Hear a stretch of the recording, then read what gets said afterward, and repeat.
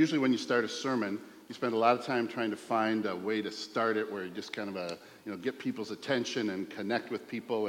And this week, as I was wrestling with this passage and this message, I just decided I wanted to start a little bit just speaking from the heart. This is a hard topic. It's a hard topic because we're dealing with death. We're dealing with something that we have experienced, many of us, through a loved one or a close friend.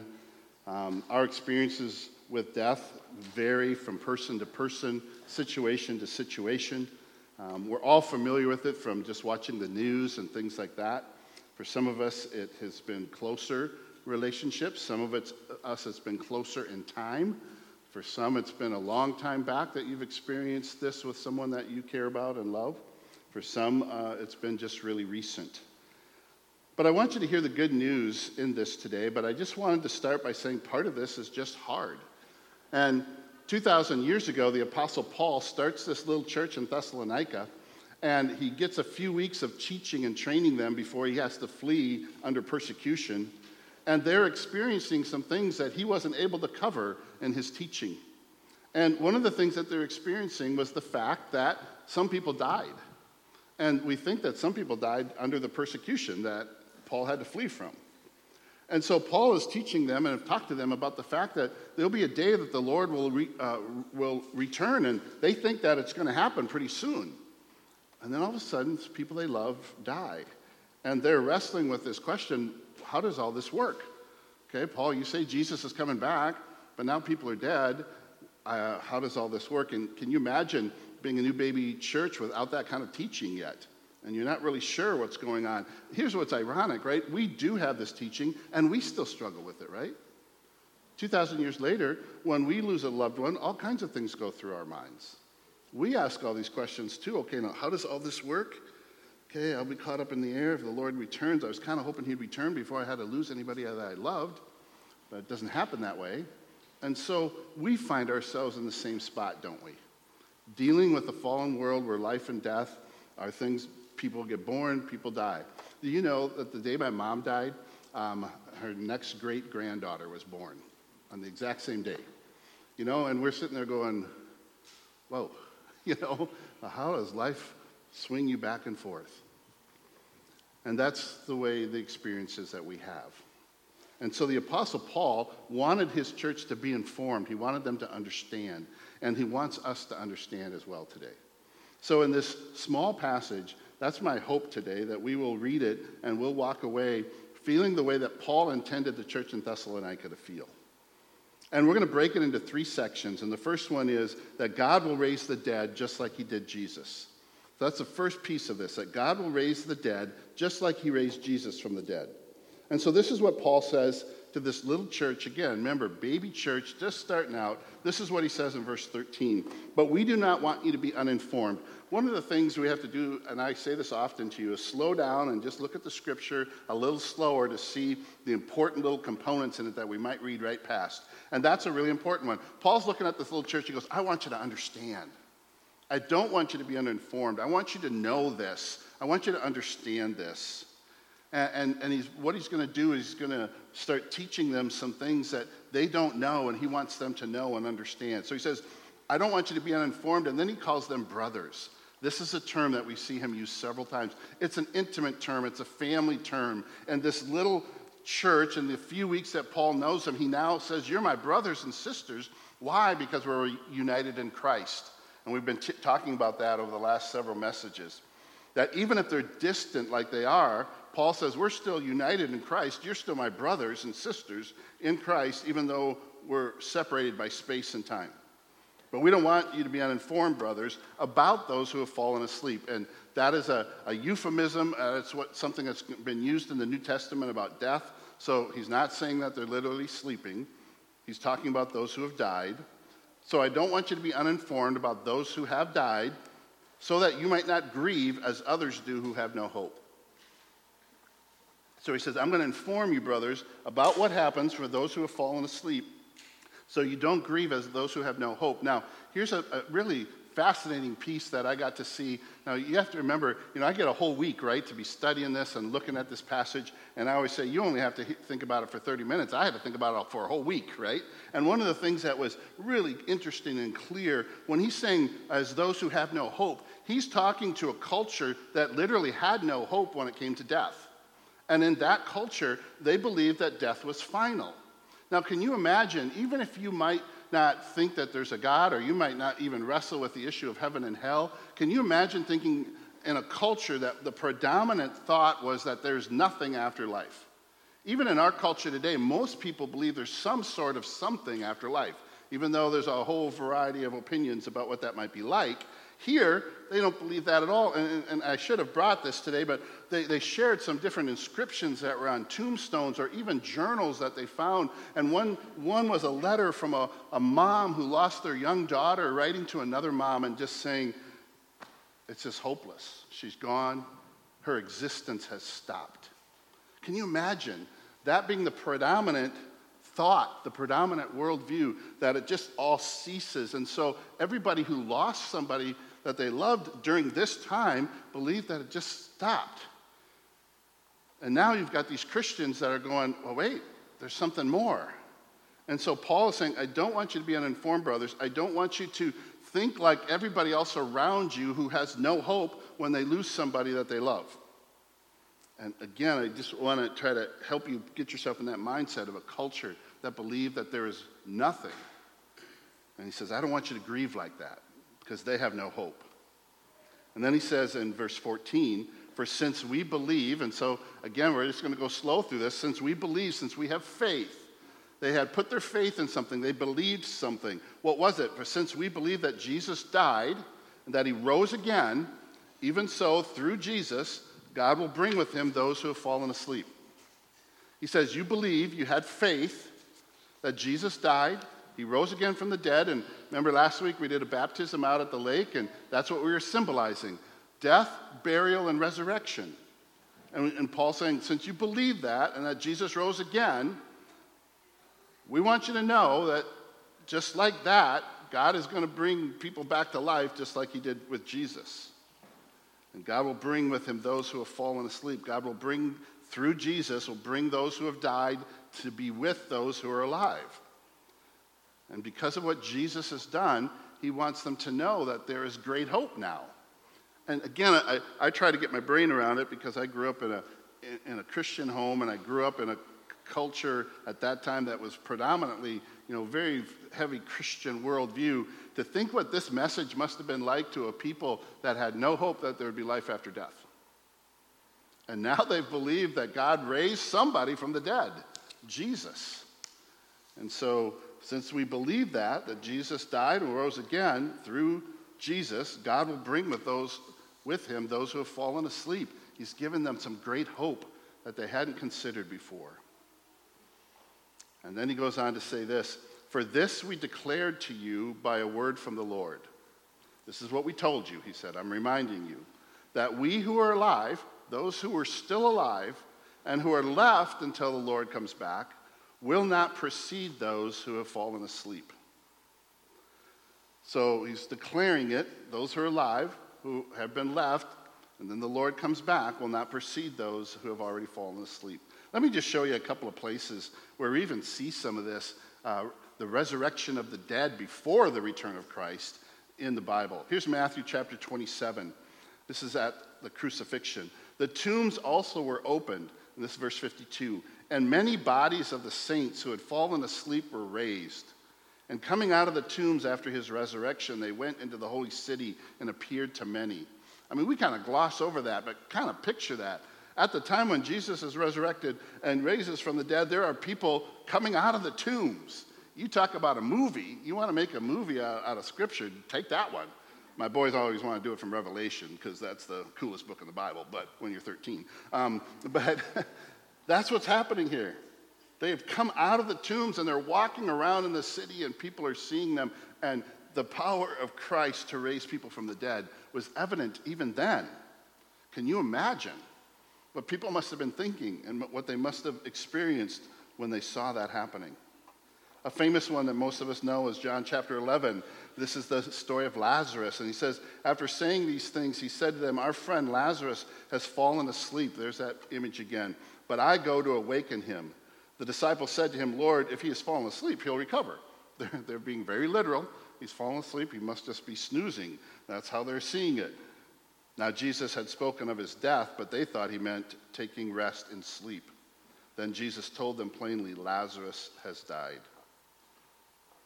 Here's the thing that this little passage tells us, though, this little section here in verse 15, and these pictures that we get here in Matthew 27 and John 11.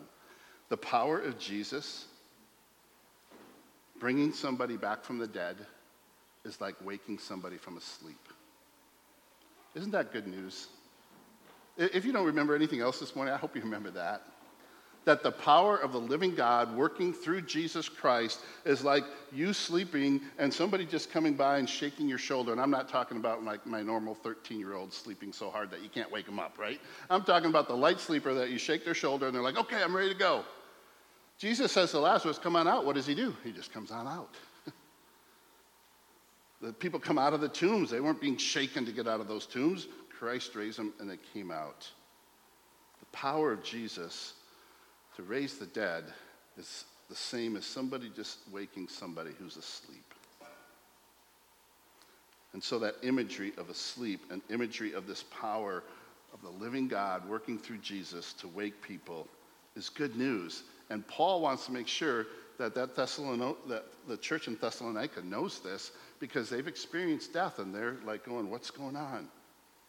We sometimes do that too, right? We think that if I'm following Jesus, everything will go according to plan.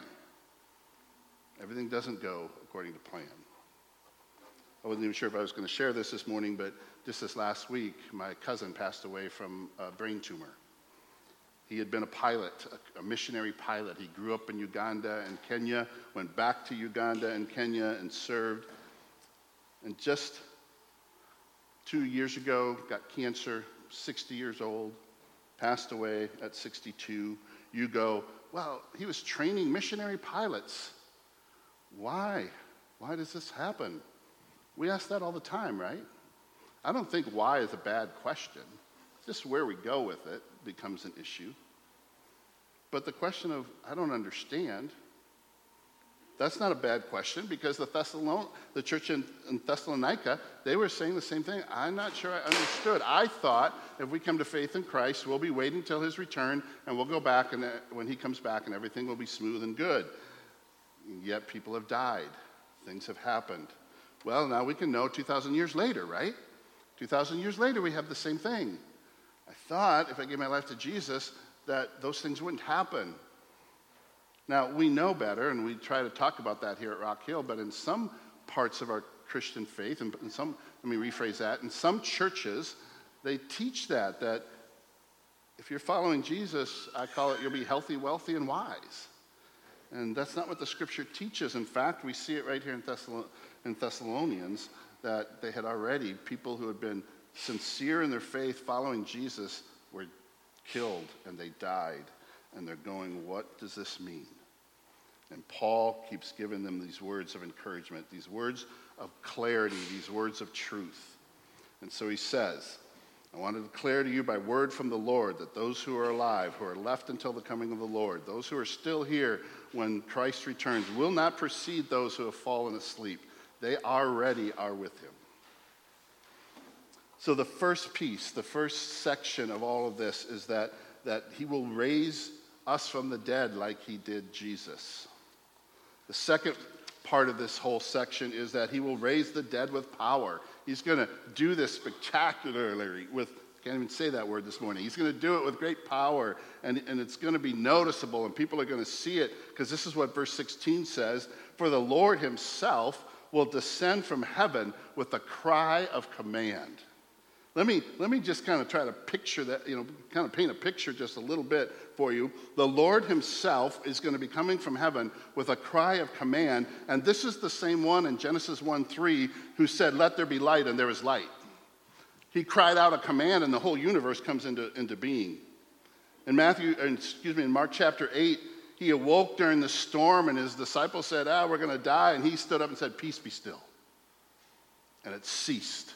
It just stopped. This one who is going to come on the clouds and cry with a cry of command is the same one who saw the most demonically possessed men in all of Scripture. They were so violently possessed by demons that no one could pass that way. And he walks up to them and he says to the demons, "Go." One word. He didn't have to battle with them. He didn't have to do any kind of incantation. He just says, "Go." And the pigs are gone. The demons are gone into the pigs, and they run down the hill. He's the one in John chapter 11, verse 43, who stands at the tomb. He says, "Lazarus, come on out." That's it. 3 words. Lazarus, come out. Lazarus, dead 4 days, stands up and comes out. That's who we're talking about. That's the one that's going to come back on the clouds. That's the same one in John chapter 19, verse 30, who on the cross said, "It is finished." And when he said "it is finished," he meant a whole lot more than just, "I'm giving up my spirit." This one who is descending from heaven with a cry of command is the same one who said, "It is finished," and now all of the sins of everyone who comes to faith in me have been wiped away. All of the judgment that are waiting on those who need to be forgiven and who need to be cleansed from all unrighteousness has all been done away with. When he said, "It is finished," it was finished. That's what I trust in. Oh, I've finished it partially. Good luck, Dean, on the rest of it. I got some of it done for you. You got to figure out the rest. It's not what happened on that cross when he said it was finished. The work was finished. That's the one who is coming from heaven with a cry of command. That ain't no little command. That's the same one who commands the universe to continue to exist.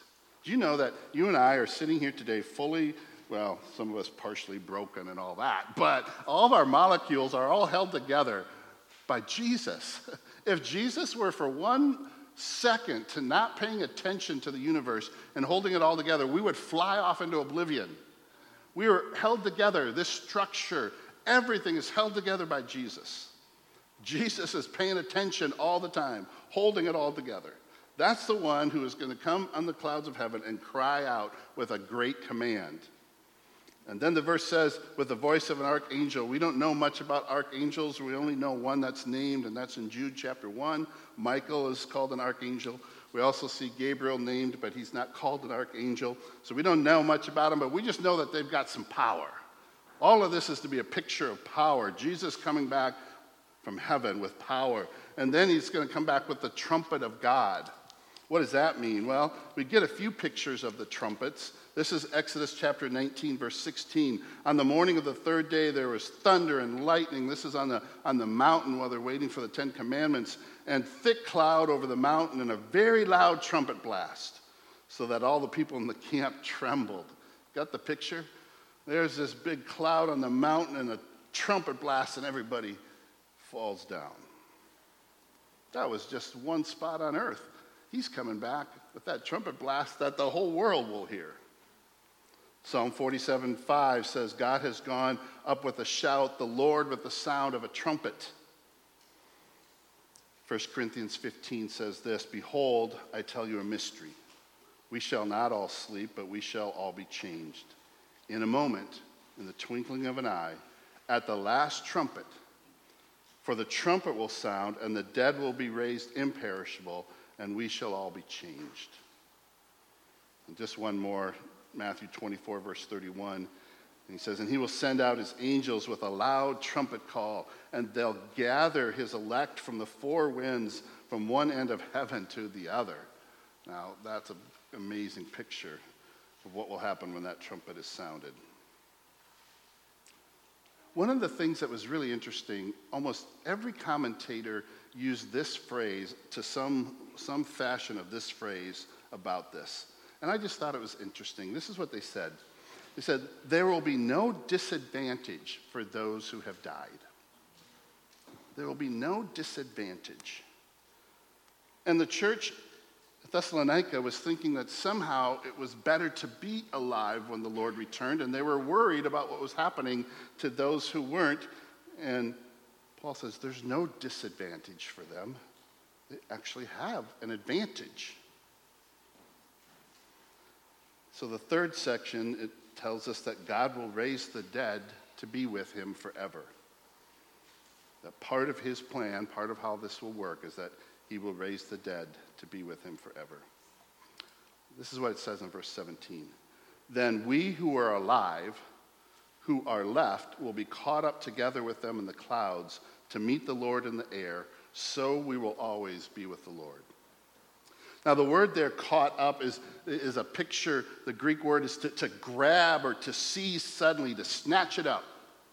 Kind of like, just bad example, but this little tissue right here, just snatching it up. That's what the words is there. To forcefully and suddenly lift something upward. What a picture. We'll be caught up, snatched up. And he says we'll be caught up together with them into the clouds. And why clouds? Well, even in the rest of the scriptures in the Old Testament and the New Testament, we see pictures, symbolic pictures of the importance of clouds. And here's God's presence being in those clouds. Here's Exodus 13:22. The pillar of cloud by day and the pillar of fire by night did not depart from before the people. That cloud, as he was leading them out into the wilderness, was his presence. This is Exodus 24. The glory of the Lord dwelt on Mount Sinai, and the cloud covered it 6 days. And the seventh day he called Moses out of the midst of the cloud. And then in the Mount of Transfiguration, he was still speaking in John 17, when behold, a bright cloud overshadowed them, and a voice from the cloud said, "This is my beloved Son, whom I am well pleased. Listen to him." And so Paul is saying he's coming on a cloud, and this cloud, we don't know if they're actual clouds like we see, but it's spectacular. It's an image of stuff that had been showing God's presence throughout all of the scriptures. So he's saying a cloud, that's the image of the presence of God. And so we're caught up, brought up. Now here's where things get a little tricky. And I'm just going to be honest with you that this is one of those parts of Scripture that can be confusing. And it can be a little, can be divisive. And we don't want it to be divisive at Rock Hill. So I'm just going to put it out there as plain as I can. The next piece, the part that is a little confusing in this verse, while we're being snatched, brought up to the clouds to meet the Lord in the air, what happens after that? This idea of meet, this word, like I just said, the word about caught up into the air was this word of snatching. The word meet in the original language is a picture of like a dignitary coming to your town, and you're going out to meet that dignitary and then coming and helping them finish the rest of their journey into the town. Kind of like people did when Jesus was the triumphal entry. They came out to him and they rejoiced, and then they went with him as he came into the town. So what does this mean for us? And how do we understand this? And I'm just gonna do it like this, all right? Simply put, what is being caught up, what occurs once we get caught up to meet the Lord in the air? And there are two different kind of perspectives on this, all right? So I'm just going to put it out there simply, and I'm not going to give you an answer, all right? Simply put, what does being caught up mean, and what happens after that when we meet the Lord in the clouds? Do we, with the Lord, return to heaven until a time of tribulation on the earth is complete, and then come back to earth in the second coming? That's one perspective, that we meet him in the air and we keep on going, and then we come back. Or do we meet him in the air, and like the word might give us this connotation, do we come back with him right from there to the earth to begin his earthly reign?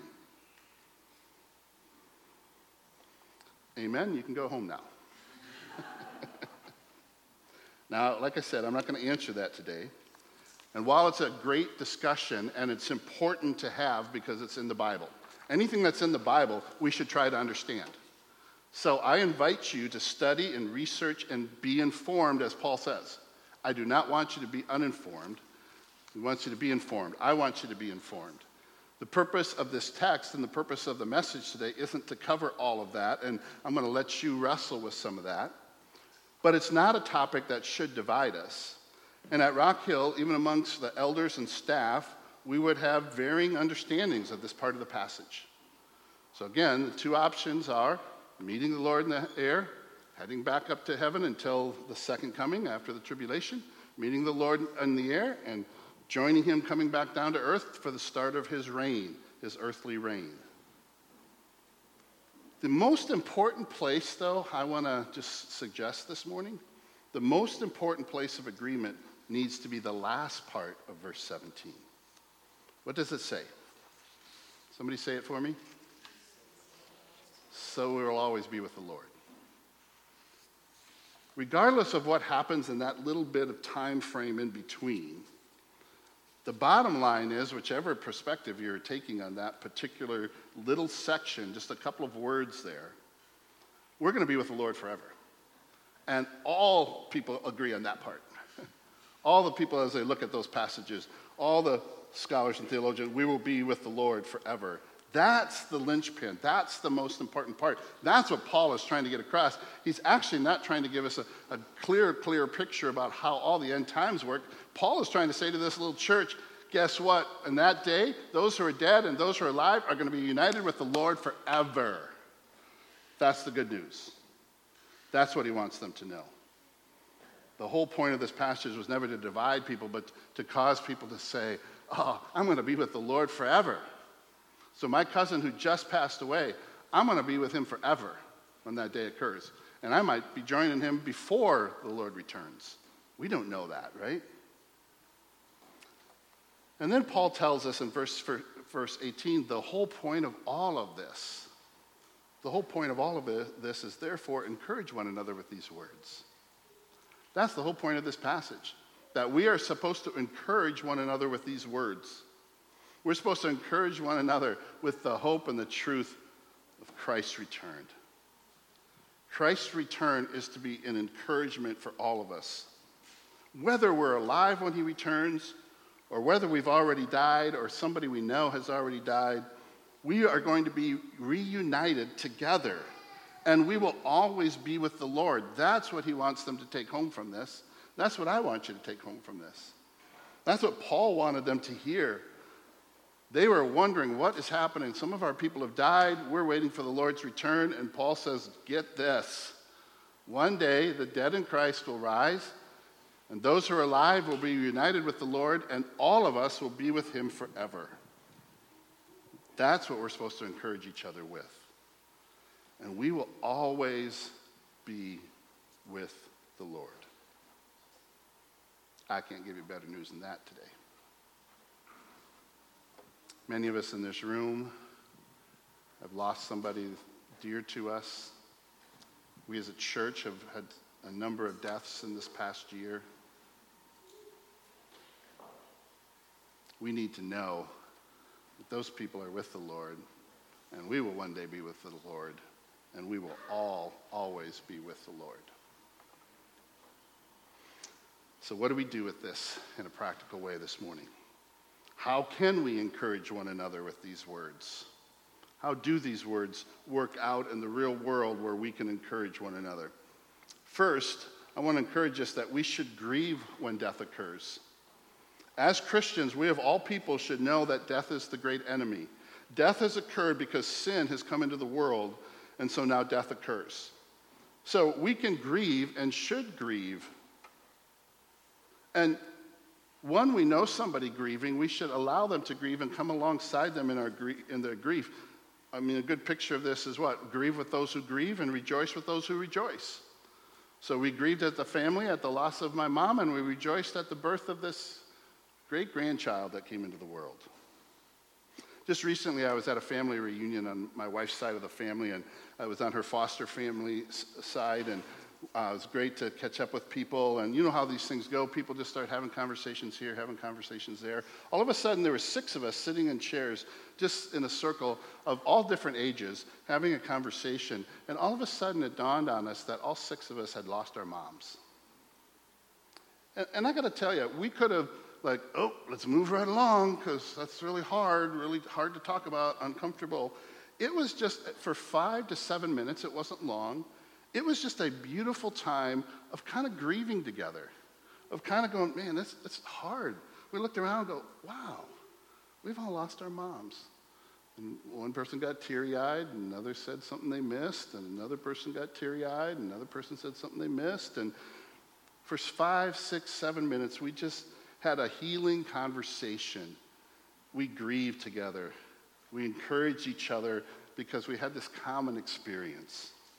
I just share that with you because the point is that we didn't say, don't grieve, don't talk about it.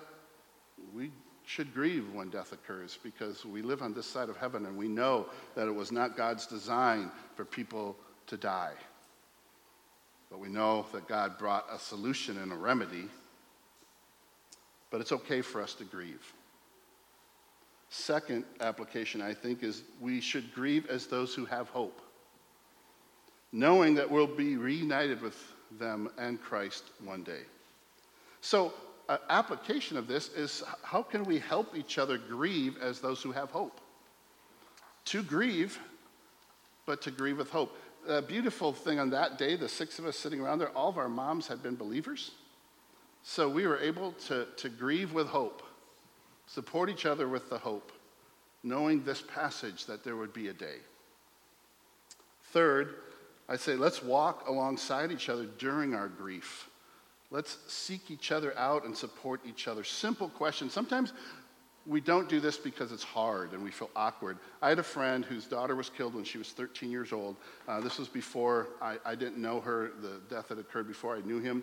But he said one of the hardest parts for him was walking, and this wasn't a big town, walking to the grocery store, seeing somebody from church at the other end of the aisle and see them turn and go around the other way. Because they didn't know what to say. So they just took off.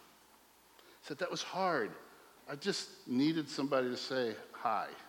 Sometimes you don't even have to say anything, but here's some things. Walking alongside each other, simple questions. How are you doing? That's a great question to ask anybody. Is there anything I can do for you? I pray for you. Dropping a note. When my mom passed away, I was working in prison ministry. And I came back after my week away, and these guys, and I'm telling you this for a purpose, because when you're walking alongside people in grief, just be you. Just do what you do. And so I get back. These guys got no money. They're in prison. They don't have much of anything, but there's 40 guys in the class that I was teaching. Those 40 guys found one of the guys in the program who was an excellent artist. And they went and asked the staff, can you get us just a construction piece of paper and a pencil? And getting a pencil is a big deal in prison, okay? And so they take this card, and this dude draws this beautiful set of praying hands. And it said, from the class of 58, and they always do these little taglines with whatever class of 58, God is great, 58. So class of 58 at the bottom, God is great. And then each one of the guys wrote something in there. My point in sharing that story is they just did what they had. They just used what they had. And then, you know what's really interesting is I'd go into prison, and then the tough dude, he'd look at me and go, that was it. I'm with you. You know, one of the other guys, they'd come up and say, how's it going? Another guy might sit down and say, hey man, I lost my mom too, and start having a conversation. But my point is they all just did what they could do. The dude with the nod, you know, I loved it because I knew what he was saying. He was saying, I don't know what to say, man, but I'm with you, right? It's just being you. Coming alongside each other in our grief, and just be you. Bring what you have to the table. And just care when we're going through these things. And the last one is let's allow others from the body of Christ to walk along with us in our grief.